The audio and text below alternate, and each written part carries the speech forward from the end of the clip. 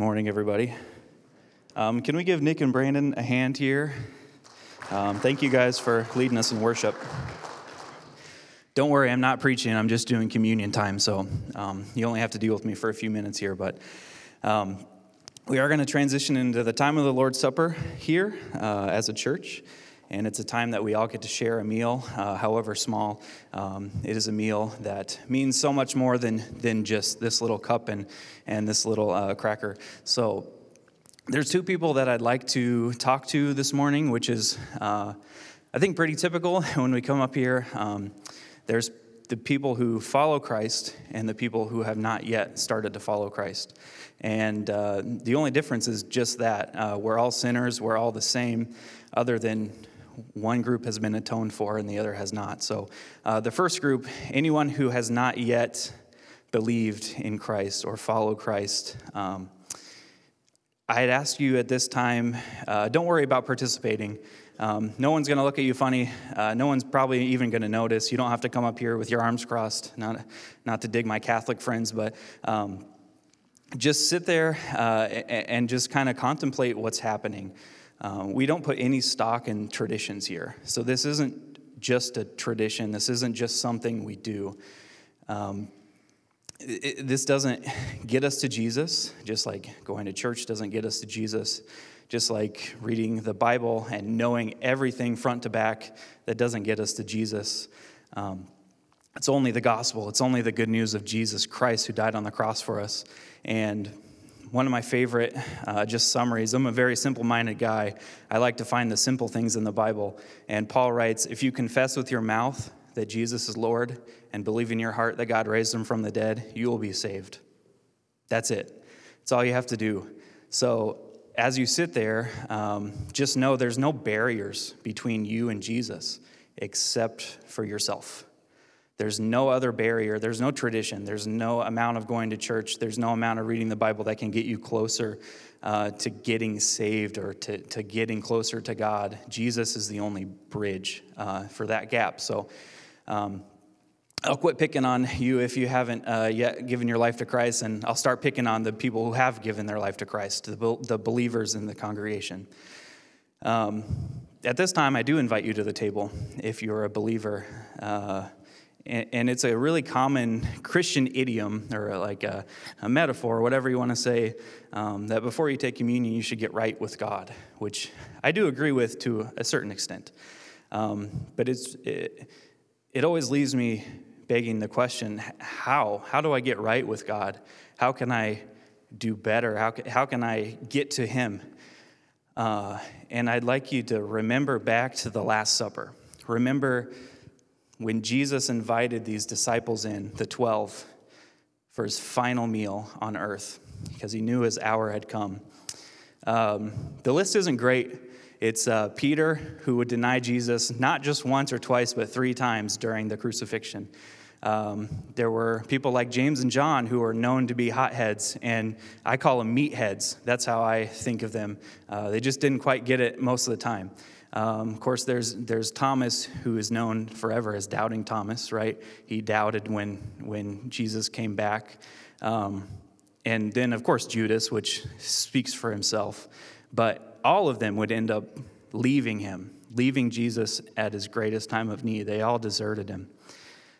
So when we come to this table, it doesn't matter what you've done.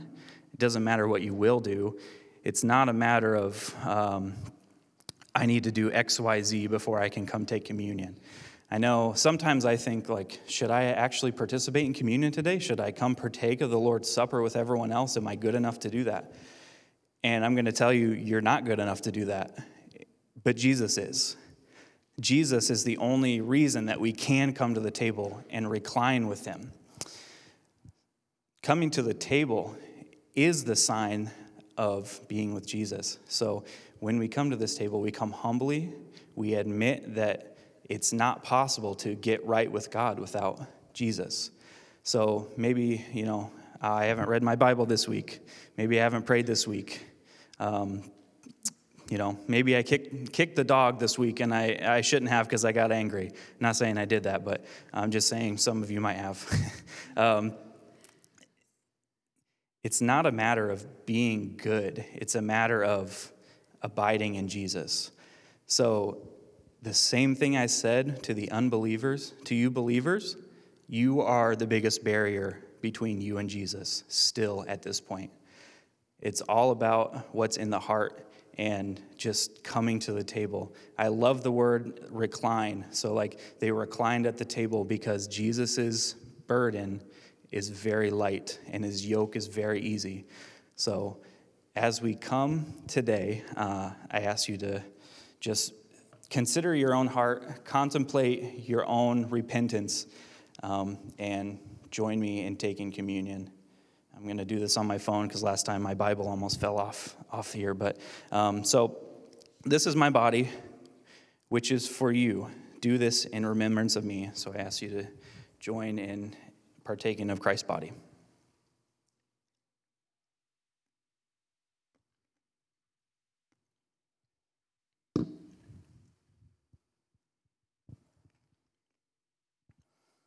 And in the same way, he also took the cup after supper, saying, "This cup is the new covenant in my blood. Do this as often as you drink it in remembrance of me." So I ask you to join me in taking the cup.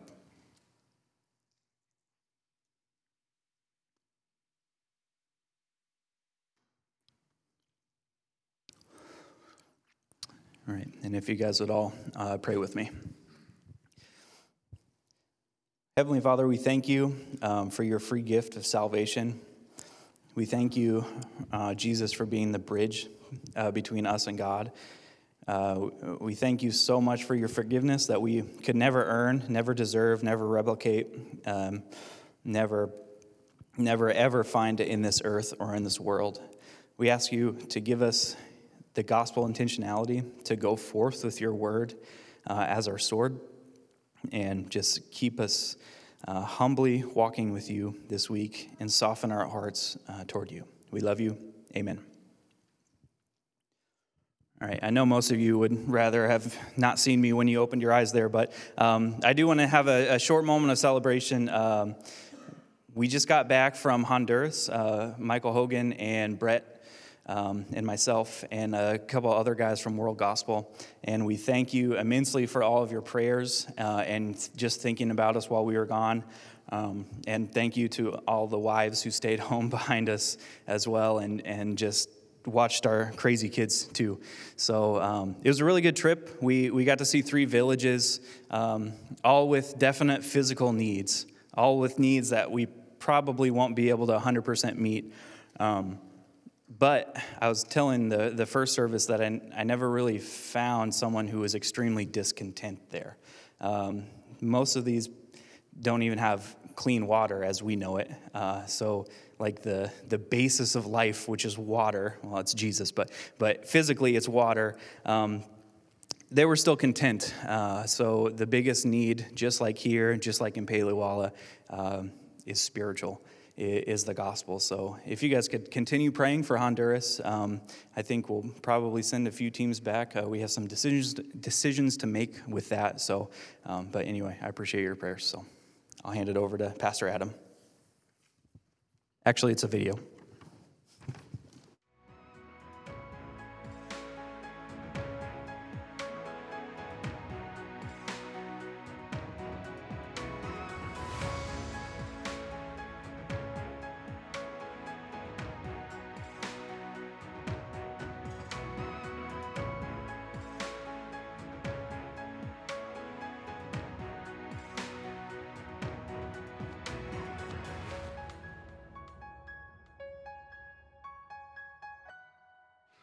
Well, good morning, everyone, and thank you, Seth, for leading us in that time. And as you know, we cannot preach here without a bumper video to just amp up the room, you know. And so you're amped up, you're ready to go, as I could tell with kind of your boring greeting this morning, but we'll let that slide.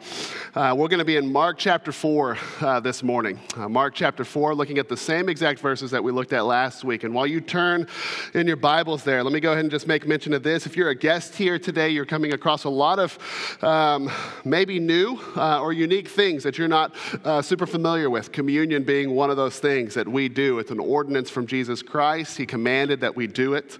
And I know a lot of people have confusion about that. So if that's you, we'd love to answer your questions about that. So if you're here, you are a guest. We have these Connect cards. They're in the seat backs around you. If you want to grab one of those, fill one of those out. And you can place it in our Connect, in the basket over by our Connect desk, which is right out these doors here. Somebody will be there to greet you, give you a gift. And it's just really our way of just touching base with you, of learning your name and kind of making introduction, if you would allow us that opportunity. And if not, that's totally fine. You're welcome back next week, and we're going to say it again next week. So it'll always be here. But we are just very serious about ministering to the needs of those who come our way. If you're in this room, we don't believe it's by accident. We just don't believe it's by accident. We believe it's of the Lord that He has orchestrated this and put us in this moment together. And so we want to try to take advantage of that time as much as possible with you. And so Mark chapter 4, looking at verses 1 through 20. Last week we looked at these verses from an angle of concern. This week we're going to look at the same verses from an angle of comfort, and we're going to pray about it before we get into it. So let's pray together. God, thank you for this time. Grateful for communion. We're grateful for what you did in Honduras and just the awareness that you gave our guys and gave World Gospel, and we pray for wisdom for the next step there. We do ask now that you would speak to us through your word, through your Holy Spirit, God, that you would move in our hearts in a way that only you can. And as we talk about the heart this morning, God, I pray that we would do what we can do to prune, to create room, to cultivate good ground so that we would not just be people who claim your name, but that we would be people who claim your name and bear spiritual fruit by becoming more like you and sharing your truth with other people. Help us in this. In Jesus' name we pray. Amen. Well, we live, I would say, in a world desperate for fairness. Maybe you would agree. I think it's kind of innate. And I've learned this more and more. I have two daughters who are 14 months apart. And so we kind of treat them like twins almost. Like they do everything together. They're in the same grade. They just do everything together. And I've found that it is extremely hard to reward one of them without rewarding the other person. Why? Because it's just not fair. Why does she get that, right? That's not fair. Even if I offer to both of them to do a job and I say, on the backside of this job, there's going to be this reward. I'll give you $1 or, I'll play a video game with you or something like that. Then if I have that time, if I share that reward with my one daughter who did the job well, then the other daughter who didn't do the job, she's still going to be offended, isn't she? Still going to be a little bit hurt because it's not fair that one would get it and not the other. And I think it's this predisposition to fairness, or more accurately, pride. I think that's what it is, right? It's always unfair if somebody else gets something that we don't get. That it's kind of made it hard for us to understand certain things about the exclusive nature of Jesus Christ. Because in the world of tolerance and acceptance and, everything, we all want to pick and choose parts of Jesus and parts of church and parts of faith that we want, and we don't want us anyone else to tell us whether we're right or wrong, however big or little that is. We don't want any of that. We want to do as we feel fit. But if that's you, then it might be kind of concerning the things that we read about in the scriptures, like when Jesus said, you're either with me or against me. There's no neutral zone here. Or in Romans chapter 9, verses 32 and 33, it says this, as it is written, look, I am putting a stone in Zion to stumble over and a rock to trip over, and the one who believes on him will not be put to shame. The rock is Jesus, and there are going to be people who stumble over him on their way to hell, and there's going to be a bunch of other people who believe on him and who are not to put to shame. And there's no middle ground. There's no neutral zone. There's no, Jesus is good for you, but he's not good for me. You believe what you want. I'm not against Jesus. He's just not my guy, right? I'm going to do this thing. There's no neutral ground, and people are concerned about this.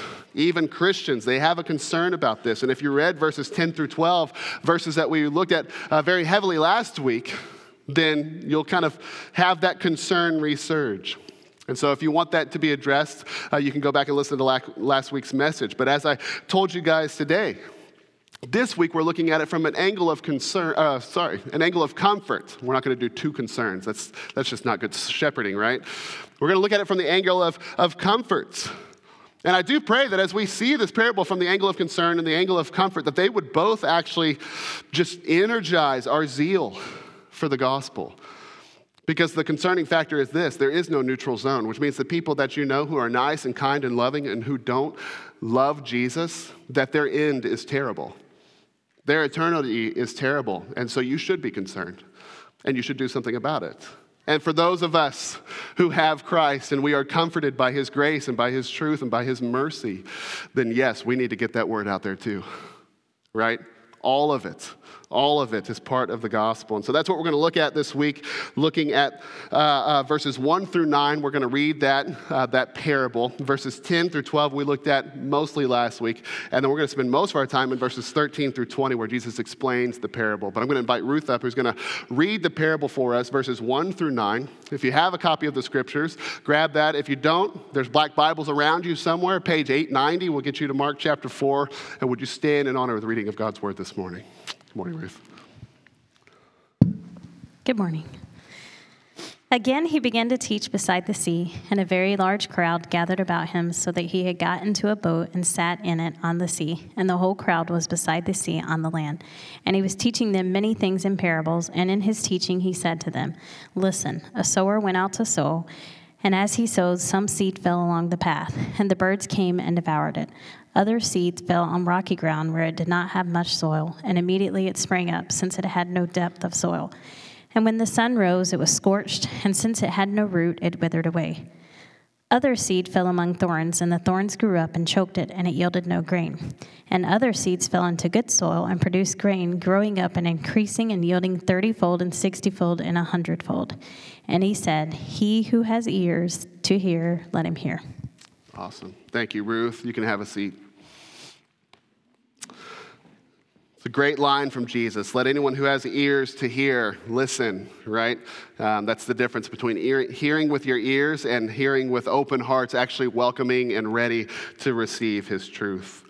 And so we're going to begin today by looking at a few definitions that'll be just helpful for us as we go about our day. As I said, the verses that Ruth just read, that's the parable. That's the analogy that Jesus presents, right? And then in verses 13 through 20, he explains perfectly what this parable means. And he explains it to his disciples and those who are near him and who are asking about it. Right? And he says this in verses 13 and 14. Jesus says, "Do you not understand this parable?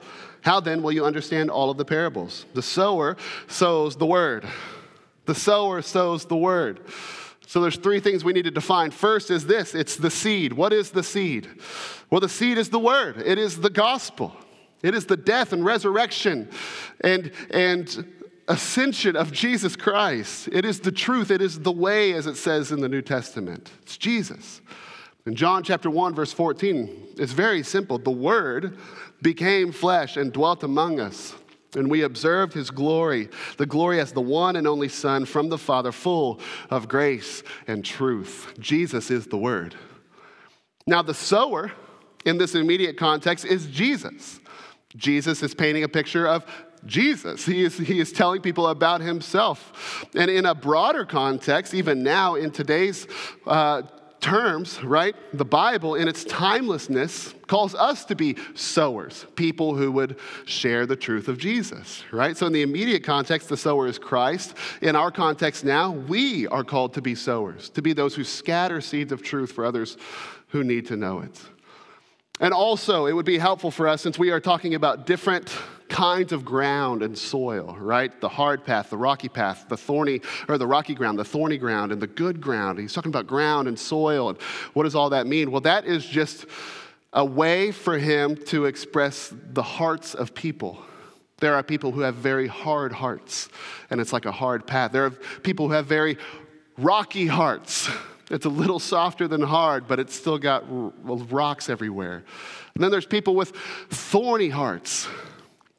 The ground is pretty good, but everything's growing and there's no pruning. And then there's good ground. It is soft, it is moist, it is ready to receive seed, and the seed goes deep, and what it produces is beautiful, right?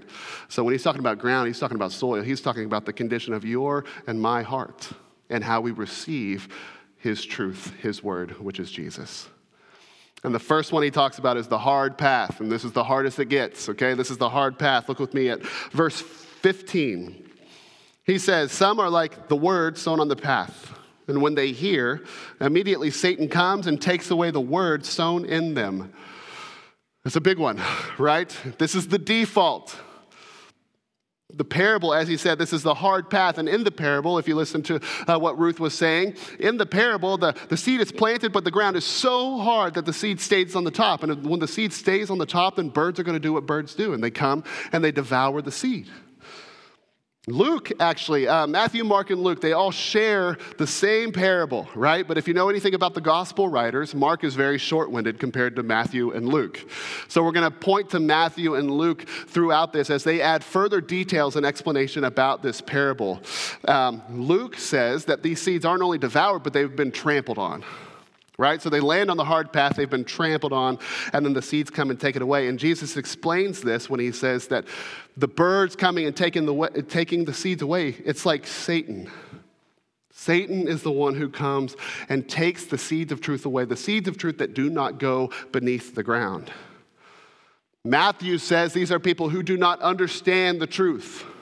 The ground's too hard, they don't understand it. And Luke says that they don't understand, and because of the schemes of Satan, that they may not believe and be saved, right? The seed doesn't go any deeper, and so they don't believe, they are not saved, they don't understand it, and it would be foolish for us to think that the enemy is not behind this. This is his main scheme. He loves to do this. And so hard-hearted people, these are the people who don't understand the word. They've been trampled. They resist. They do not believe, and they are not saved. And this is the scheme of the enemy. And I want to go ahead and just say this. The world is tough, and people are mean. And there's a lot of people I know who don't have any history with church or religion or God, but they do have a vast history with bad dads and bad families and bad circumstances and just terrible lives and upbringings. They just seem like they've just got a bad lot in life. And so they have been trampled. Like they've literally been trampled. And so to like no intentionality of their own, their hearts are hard as can be, and they resist truth because they've been dispositioned to this. Like they've been almost like it's like just part of their upbringing. It's like they have this. And so we have grace for people like that. We have mercy for people like that because we know this life is difficult. And we also know that even though they had a bad circumstance and a bad situation, that even people with good circumstances and good situations, that they can still have hard hearts just as hard. Just as hard, right? And so there is grace here for the people who have been trampled, and there is grace for the hard-hearted. At least from our efforts to them to plant seeds and to scatter seeds. We don't cast them out, right? We still include them in our efforts to share truth. And I want to be clear about a few things here. Satan, he's not everywhere and he's not all-knowing. He's not God. So when you read about Satan just taking away seeds of truth, don't read this as in, God's pretty powerful and Satan's equally as powerful and they're just battling back and forth for the heart and who knows will win, right? That's not the case here. Jesus and Satan are not equal in power and equal in strength. Satan's a done deal. He's over.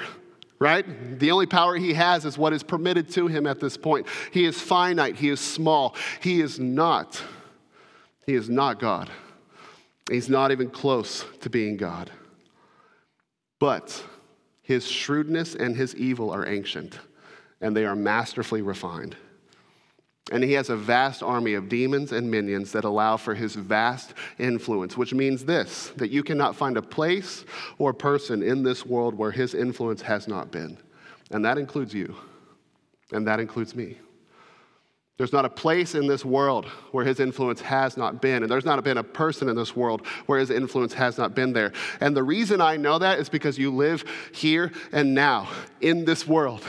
And the Bible says in Ephesians chapter 2 that Satan is the ruler of the power of the air, the same air you breathe. In John 12:31, he is called the ruler of this world. And we all live our lives and we scroll on our phones and we just go about our days in this world. So the ways of thought and the faith systems out there and all of that stuff, we would be foolish to think that those things don't have evil influence behind them. anything to defame and minimize Jesus Christ and to keep his followers from being fruitful. And in 1 Timothy chapter 4, verses 1 and 2, the Bible says this, that the Spirit of God explicitly says that in later times some will depart from the faith, paying attention to deceitful spirits and the teachings of demons through the hypocrisy of liars whose consciences are seared. The influence and teachings of Satan and his demons have stretched into every part of this world, and it has happened through false teachers who have lost all truth consciousness. These false prophets, they've been deceived, they've been manipulated to such a point that their truth nerves have been spiritually mutilated and cauterized. That's the idea. The consciences are seared. And now, thanks to the digital age, even minor false prophets can have major influence. You see, the hard path is the wide path. It is the default, and we've all been there. Seeds remain on the surface, and the birds of the sky work for the ruler of the air, who is Satan, and his birds are everywhere. And what they seek to do is keep people from belief, to keep people from fruitfulness, to keep people from receiving the truth, and sadly, to keep people from being saved, from knowing that Jesus died for them. And even in the grimness of all of this, there is comfort. And the comfort is this, we've already said it, that God is greater. He is greater than Satan, and he is greater than any hard heart that you might have. And it's not over until it's over. In Ephesians chapter 2, verses 1 through 5, the Bible says this, and it's a beautiful passage. You are dead in your trespasses and sins, extreme hard-heartedness, in which you previously walked according to the ways of this world, according to the ruler of the power of the air, the spirit now working in the disobedient. We were all there. We were all under his influence. We too all previously lived among them in our fleshly desires, because that's his influence, is to keep us bound to our flesh, keep us bound to serving ourselves, carrying out the inclinations of our flesh and thoughts. And we were by nature children under wrath, as the others were also. Because we were this way, we had nothing for us other than wrath, other than hell. Because we were unholy, and he's perfect and holy, and he cannot exist in the same space as unholy people. But God, verse 4, who is rich in mercy, because of his great love that he had for us, he made us alive with Christ, even though we were dead in trespasses. You are saved by grace. And it is the grace of Jesus Christ that has made you holy, even though you aren't. He has made you holy. He has qualified you as holy so that you can exist in the same space as God himself. Doesn't matter how hard your heart is. If you receive and respond to his truth with humility, and if you ask for his forgiveness, he'll give it to you. No matter how much you've been trampled, no matter how hard you've become, he can turn a desert-like heart into an oasis of God's mercy and grace in a moment. It's not over until it's over. And if you have breath in your lungs, then there is hope. If you respond to truth with humility and repentance. He goes on to talk about the rocky ground, verse 16. And others are like seed sown on rocky ground. When they hear the word, immediately they receive it with joy. But they have no root. They are short-lived. And when distress or persecution comes because of the word, it says, they immediately fall away. Now in the parable, Jesus talks about shallow soil. And he talks about growing. It grows quickly, but then it gets scorched by the sun because there's no root. Luke says that this, in the rocky places, it lacks moisture. And so the result is that under pressure, it withers away. And Jesus explains this. This is quick, you hear the word and it's quick reception with joy, but it's short-lived and they fall away under distress and persecution, and not just any distress or persecution, like I stubbed my toe this morning, so now I'm falling away from the faith. It's distress or persecution because of the word. As Luke said, it's a time of testing, and it's a test because it'll prove whether or not you're going to be one who endures or doesn't. Rocky ground people, they're quick to receive truth based on its blessings, but they are quick to wander away as well when things get really, really hard. Right? Fear, I think, is a huge part of this. I think a lot of people, they receive Christ, but as soon as cost becomes a factor, they're like, I don't know if this is worth that. And there's fear, and there's uncertainty, and there's doubts about whether or not it's worth it. And I think this is a pivotal understanding for us believers in Jesus Christ. For those who endure in Christ Jesus, we've learned this. And for many of you, you're kind of just stepping into the zone maybe, and you're not quite sure yet because it hasn't demanded anything from your life. It hasn't cost you anything. That a fulfilling and joyous life does not always mean an easy life. They're not the same thing. If ease is a primary goal for you, then you have probably some rocky places in your heart. Ease is not a Christian value. It's not a Christian goal. And if you're really following after Christ, it's not going to be really your experience as a Christian. Even when Jesus says, and we've said it a few times today, my yoke is easy and my burden is light. He doesn't say my yoke is non-existent and my burden is forever gone. Like, it's still there. He's not talking about just total comfort and total easiness of life without hardship. He's talking about a life that maintains rest in their soul because they have a confidence in the Lord even in the expected burden. It is to be expected. He said, in this life you are going to have trouble. It's a given. But we can take heart because he's overcome the world. That's the ease. That's the lightness of burden. It's still there. The yoke is there. The burden is there. But we can just carry it a whole lot better because we have him. In fact, I would say spiritual growth is quite gritty at times. The things that we do for the Lord, trying to follow him in this world, it's a mess. And it's really hard. And it's far from easy. And again, if you're following after Christ and it's been a very easy experience for you, then you're probably not following Christ. And I think there are many people who walk into Christianity starry-eyed and captivated by all the aesthetics and all the music and all the family friendliness and all of the cool club aspects of church. But when they get a glimpse of the real thing, then they walk out as fast as they walked in. It's a momentary infatuation with truth, but it's not real embrace. It's not real surrender. It's not real belief. And, as Jesus says, there's no fruit. No fruit to show for this. It can't grow. Comfort that I want to speak to here is simply this. For those who do endure in the distress because of the word, then those are the people who are going to know joy and fulfillment more than anyone else. The ones who experience distress because of the word are the ones who are going to know joy and fulfillment more than the other people who are chasing it desperately without Christ. And nobody speaks better to this than the Bible writer James. James, at the start of his letter, he says, consider it great joy, my brothers and sisters, when you experience various trials, because you know that the testing of your faith produces endurance, and let endurance have its full effect so that you may be mature and complete, lacking nothing. At the end of his letter, he says this in chapter 5, we count as blessed those who have endured. The Lord is compassionate and merciful.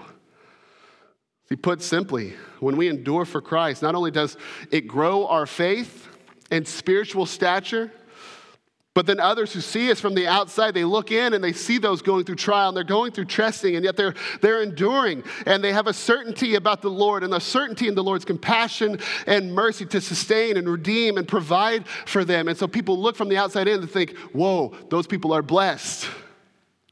Right? Why else do we read about martyrs and read about missionaries who have gone through incredible lengths in the name of Christ if it's not to embolden us in our faith? And that's what it does. But then when we have the chance to do what they did, we're like, I don't know if that's for me. I think that's for those super Christians. That's not my deal. That's too hard for me. It's the same thing.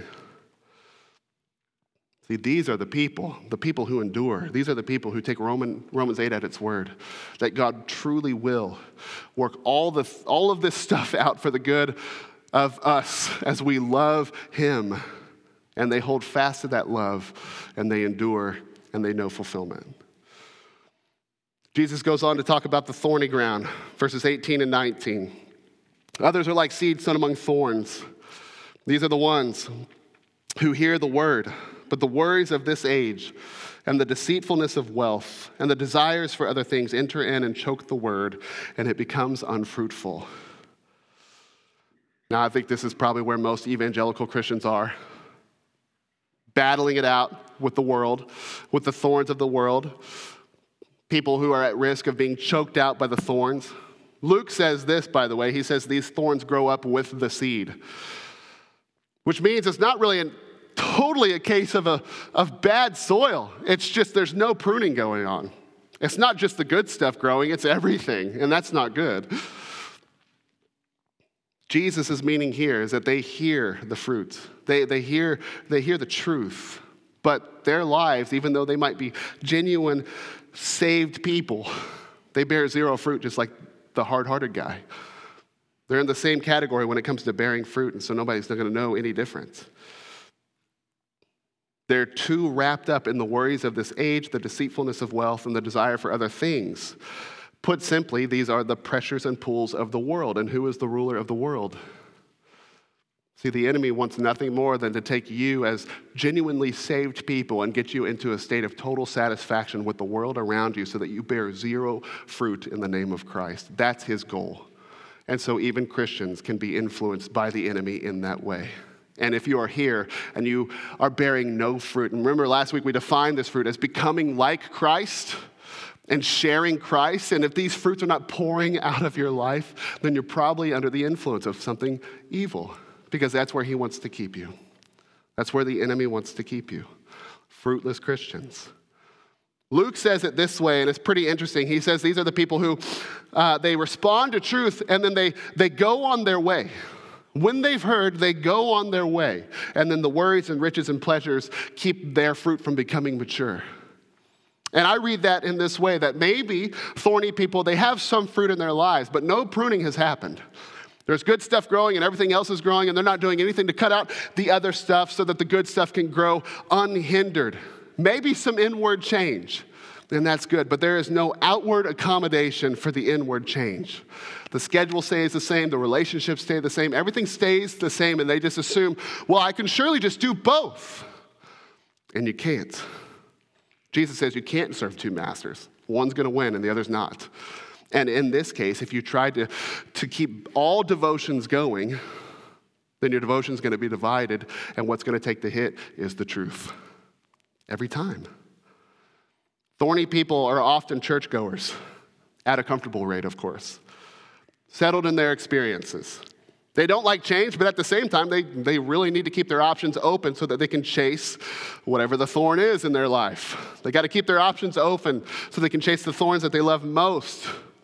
And we all know the thorns, right? Sex, money, notability, travel, sports, popularity, work, popularity, sports. Like we just keep saying them over and over. It's like, these are the thorns. This is the world. This is where we are wrapped up. Like this is it. We make the list all the time. None of them sinful in and of themselves. But they become so when they get out of balance and when we use them outside of God's design. And so people who might know the word really well and they've gone to church forever and they might have grown up in church, but if you were to look at their lives, a year, 5 years, 10 years, even 30 years ago, and compare it to a year of their life now, you would be shocked to see that the only thing that's changed about them is their hair color. When it comes to their attitude, their character, their zeal for the gospel, that's all the same. That's not grown an inch. Thorny people have faith, but they don't bear fruit. And when it comes to fruit bearing, they're not any different than somebody who doesn't know the Lord. And it's because there's a bunch of other stuff growing with it, and it's divided their devotion so much so that when truth wants to bud, there's a thorn already at its throat. This is my greatest struggle, perhaps yours. It's why we preach against it so often. It's why we're always preaching against ourselves in this way, and we've just invited you in, whether you like it or not. You're probably pretty uncomfortable with a lot of sermons here at FBN. I've had to learn through a lot of my own mistakes in this regard, and I'm still learning. Not only from my mistakes, but also from the mistakes of other people. I mean, a church leader from another church at one point just expressed to me how worn out and tired he had become. Just the constant pressure of work, the constant activity with kids and sports and clubs, all these commitments. They tried to enter each one with this evangelistic mindset. We're just going to go in, try to be the light of Christ. But as we all know, that's not the case. Your competitive nature acts out, right? You just get lost in it. It doesn't really work out that way. And so he kind of handed this over. He confessed all that. Just acknowledge that there just wasn't an ounce of margin in his life or his family's lives. And then he looked at me and said, but you'll know soon enough because your kids are getting to that age. And I kind of shrugged it off and laughed and was like, yeah, we'll see, whatever. But what I should have said on my heart was, no way. Over my dead body will I let my family go through what you're going through with your family. It's like we don't have a choice in the matter, but we do. There's no way I'm going to do this. People don't feel as they can escape these thorns, and they just feel this is just the way. Well, your kids are getting older, so yeah, your life has to suck completely, and you have to be drowning and choking, but that's just part of it. No. The Lord calls us to something so much bigger, and he's given us and equipped us with something so much better. I don't need my kids to be athletic superstars or popular. That's not a thing in the scriptures. These things will not serve them in eternity, and more than likely, they won't serve them 20 years from now. And you know those people who are still living in high school as a 30-year-old. They're weird. They're still talking about their athletic ability when they were 16, still talking about who was dating who. Back in high school, they were with this. But it's weird. There's nothing good about it. So why are we so desperate to raise our kids the same way? Chasing popularity, chasing stardom. We don't want that for our family. As for us in our house, we're going to serve the Lord, and we're going to cater our lives, our lifestyle, and our kids' lives for that purpose. And Lord willing, they will not need to embrace the thorns of the world for temporary validation at the cost of their spiritual dignity. Selwyn Hughes put it this way. He says, I'm not on the way to success. I'm on the way, capital W, the way of Christ. That's pretty simple and it's pretty clear, and that's what I want for my family, for your family, for this church. But for us to know this and to do this, we've got to prune our out-of-balance devotions before they prune us. Because if we don't prune them, they will prune us. The comfort here is that if we prune, if we do it, if we stay ahead, then there is freedom. There is total freedom. Romans chapter 6, verse 22 says this, but now, since you have been set free from sin and have become enslaved to God, you have your fruit, which results in sanctification, which is spiritual growth, spiritual formation, becoming more like Christ. And the outcome is eternal life. There's nothing else that you can enslave yourself to that promises such a thing. Only God. And you have a new master in Christ Jesus, and he is far more gracious and kind than sin or the world or you have ever been to you. And he provides freedom from the world and freedom from what others think and freedom from popularity and freedom from the perceptions of others and freedom to serve God unhindered when we prune the thorns before they prune us. And the result is fruit. The result is fruit. Mark chapter 4, verse 20, this is what Jesus says. And those like seeds sown on the good ground, they hear the word, they welcome it, and they produce fruit 30, 60, and 100 times what was sown. Compounding fruits. He says here that these are not just people who hear the word, but they welcome it. They welcome it. Right? That's an attitude thing. That's a motive thing. They're not just here because my family's here. I'm not just here because my girlfriend's here. I'm not just here because it's Sunday and there's nothing else to do. I'm here because I want to welcome truth into my life.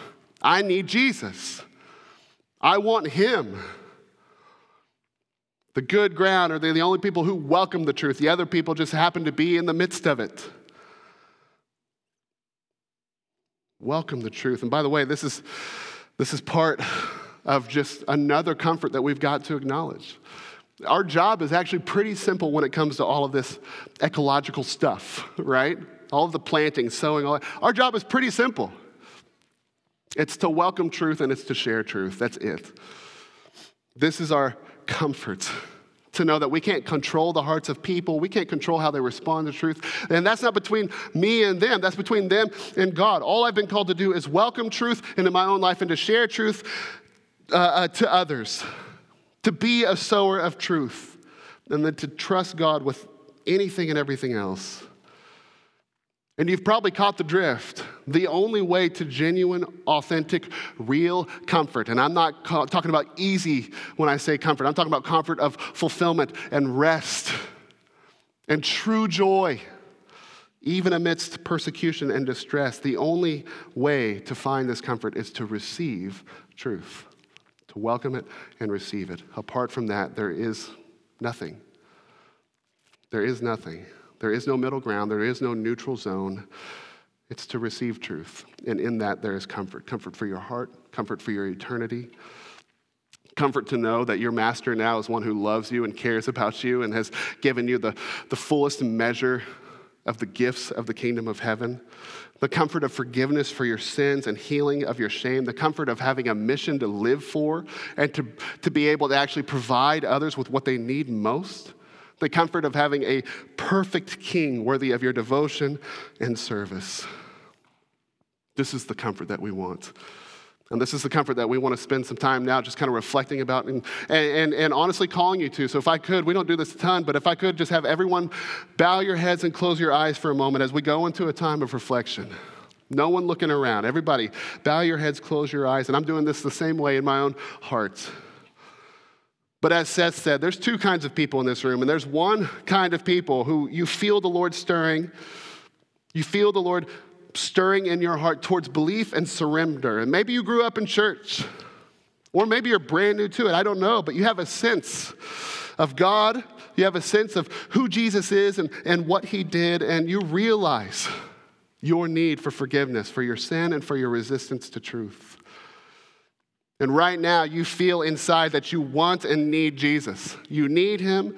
You feel him. You need to surrender and let him in. To call on his name for salvation. And if that's you today, I'm going to ask for just a little bravery from you. If that's you, if you're in that place of just needing him to save your heart and soul, and you want to call upon him for salvation, would you simply just raise your hand just high enough that I can actually see it? This isn't to call you out. This isn't to do anything other than just know how we can pray. Thanks. The second group of people are those of you who you've surrendered your life to Christ, but you're without any discernible fruit right now. You can honestly say your life is trapped by the thorns of the world and you're kind of overcome by them. And remember last week we talked about the compound effect of the Holy Spirit unhindered to help us become more like Jesus and to share Christ with others. And right now we don't feel the sensitivity of the Holy Spirit in any of these camps. We don't feel like we're growing and becoming like Christ. We aren't sharing his truth. We're more often being pruned than we are doing the pruning. And if this is you, and if you see this imbalance in your life, would you be brave enough to just simply lift your hand? So again, no calling out, just so we know how to pray for you. Amen. Listen, whichever way the Lord is stirring in your heart, for everybody in this room, anybody who's raised your hand, the appropriate next step is simply to pray. To confess your sins to him, to ask for his forgiveness, knowing with certainty that he will give it because he's a good king and he's a good God. And if you've never worded this out loud, you've heard us say things like call on the name of the Lord, but you never actually said it in your own words. Well, let me go ahead and just help you know how to word it in a prayer, okay? So I'm going to pray and you can just simply follow my lead, right? Pray the prayer that I'm about to model, but you pray it between you and the Lord and you pray it talking to him and only him. Something like this: Jesus, I know I'm a sinner, that I've resisted your truth and that my spiritual life is choking. But right now, I feel you stirring and I know you're drawing me to you and I don't want to resist anymore. I believe in you and I believe in your power to save me from death and hell and empty living. Jesus, please forgive me of my sin. By your blood shed on the cross, would you make me clean? And would you make your seeds of truth run deep in my heart? Make me more like you and help me share your truth with others. And thank you for healing my heart and saving my soul. In your beautiful name we pray. Amen. Okay, you can look up. And thank you. Listen, there's a lot of you who are just like me, and you've raised your hands today. And so I'm going to ask you to take it one step further. And again, I'm not trying to call you out or anything, but I've actually, through the sanctuary, placed like little response cards. There's connect cards and then there's response cards right behind that. And I've sat through enough of these kinds of experiences to know that I can raise my hand, but when it comes to actually following through with something, the next thing, that a small fraction of people do that. But if you were one of those people who wants prayer, who raised your hand, I want to strongly suggest to you to grab one of those cards. and to write on there, to check off what you need prayer for. You can include your name. You don't have to include your name if you don't want to. You can say if you want a pastor to reach out to you. There's even some contact information, including my personal email at the bottom of that. So if you want to just touch base later in the week, we can do that. But a next step would be great. A next step to really endure through whatever you're going through, and to really address the thing that you're praying through, and to let us become a part of that with you. We're here for you in that way, and that's all that is. It's a simple challenge. And if you do happen to fill out one of those response cards, there's a black box right down the middle of this aisle. You can't miss it. You just drop it in there, and we'll touch base. Okay, so I want to invite you to that. But listen, the Lord is good, and He's done some work, and we got another service starting in 5 minutes. So let's pray, and then we'll move on. But thank you so much for your response to the Lord this morning. God, thank you for everything that you've done among us. Grateful for your love, your truth, your kindness, and your goodness. Father, we submit it all to you. For those in this room who raised their hands, or even in their hearts they've responded, I pray that you give them the boldness and the courage to keep that going, to keep responding. God, to not let it be a momentary thing, but that they would continue to respond to you. And God, that you would take what you've started here, and that you would just flourish it, make it grow into beautiful fruit that makes us become more like you and helps us share your truth with those around us who need it. We love you, Father, and it's in Jesus' beautiful name we pray. Amen. All right, thanks, guys. Say hi to somebody else coming in. We love you guys. You're dismissed.